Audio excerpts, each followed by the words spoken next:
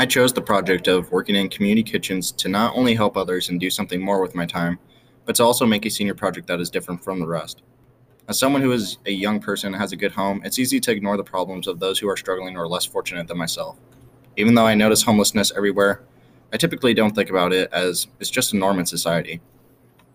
That's why a lot of people are, and they choose to ignore and not think anything about it, as it's not their problem. But that is why I think it's important to bring awareness to this subject with my senior project and shed more light on volunteering to help others less fortunate than myself. Plus, it's good for teens to be involved in their communities and help out, as it is greatly appreciated by those that need the help and it provides a better picture of high school students. There are many excuses, though, to the idea of volunteering, such as a lack of free time, but this is not the case, as many people I know that have lots of free time in their day and are not constantly working or doing something. Many today are distracted by technology, and many I know go home and watch TV or play video games for hours. But with volunteering, it only takes a couple of hours to help out those that don't have the ability to just go home and relax or play video games.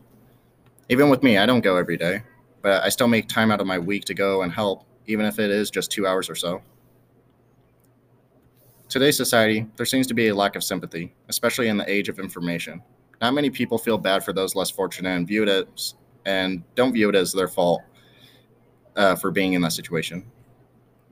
Good example of this is homeless drug addicts. They're everywhere and many ignore or help them since they are viewed as someone who is second-class citizens. That's why there needs to be more sympathy in this world of hate and anger. Get those that are homeless and help them.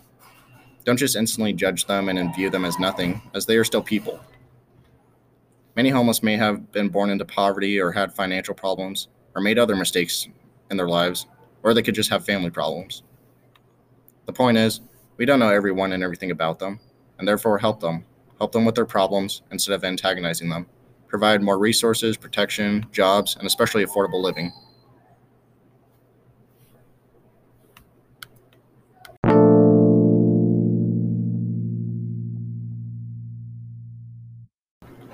For example, in the Flathead Valley, there has been a growing homelessness due to the shortages, inflation, and especially the housing market, as it has risen 36.8% year after year.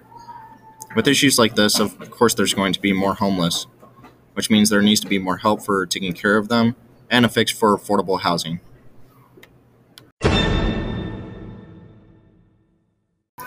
But also, those that are homeless are nice people, just like you and me.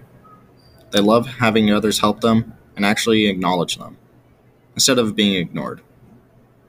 Many are also thankful and happy to receive help from those that don't have to help them. I hope more people take more time out of their lives and help instead of only worrying about yourself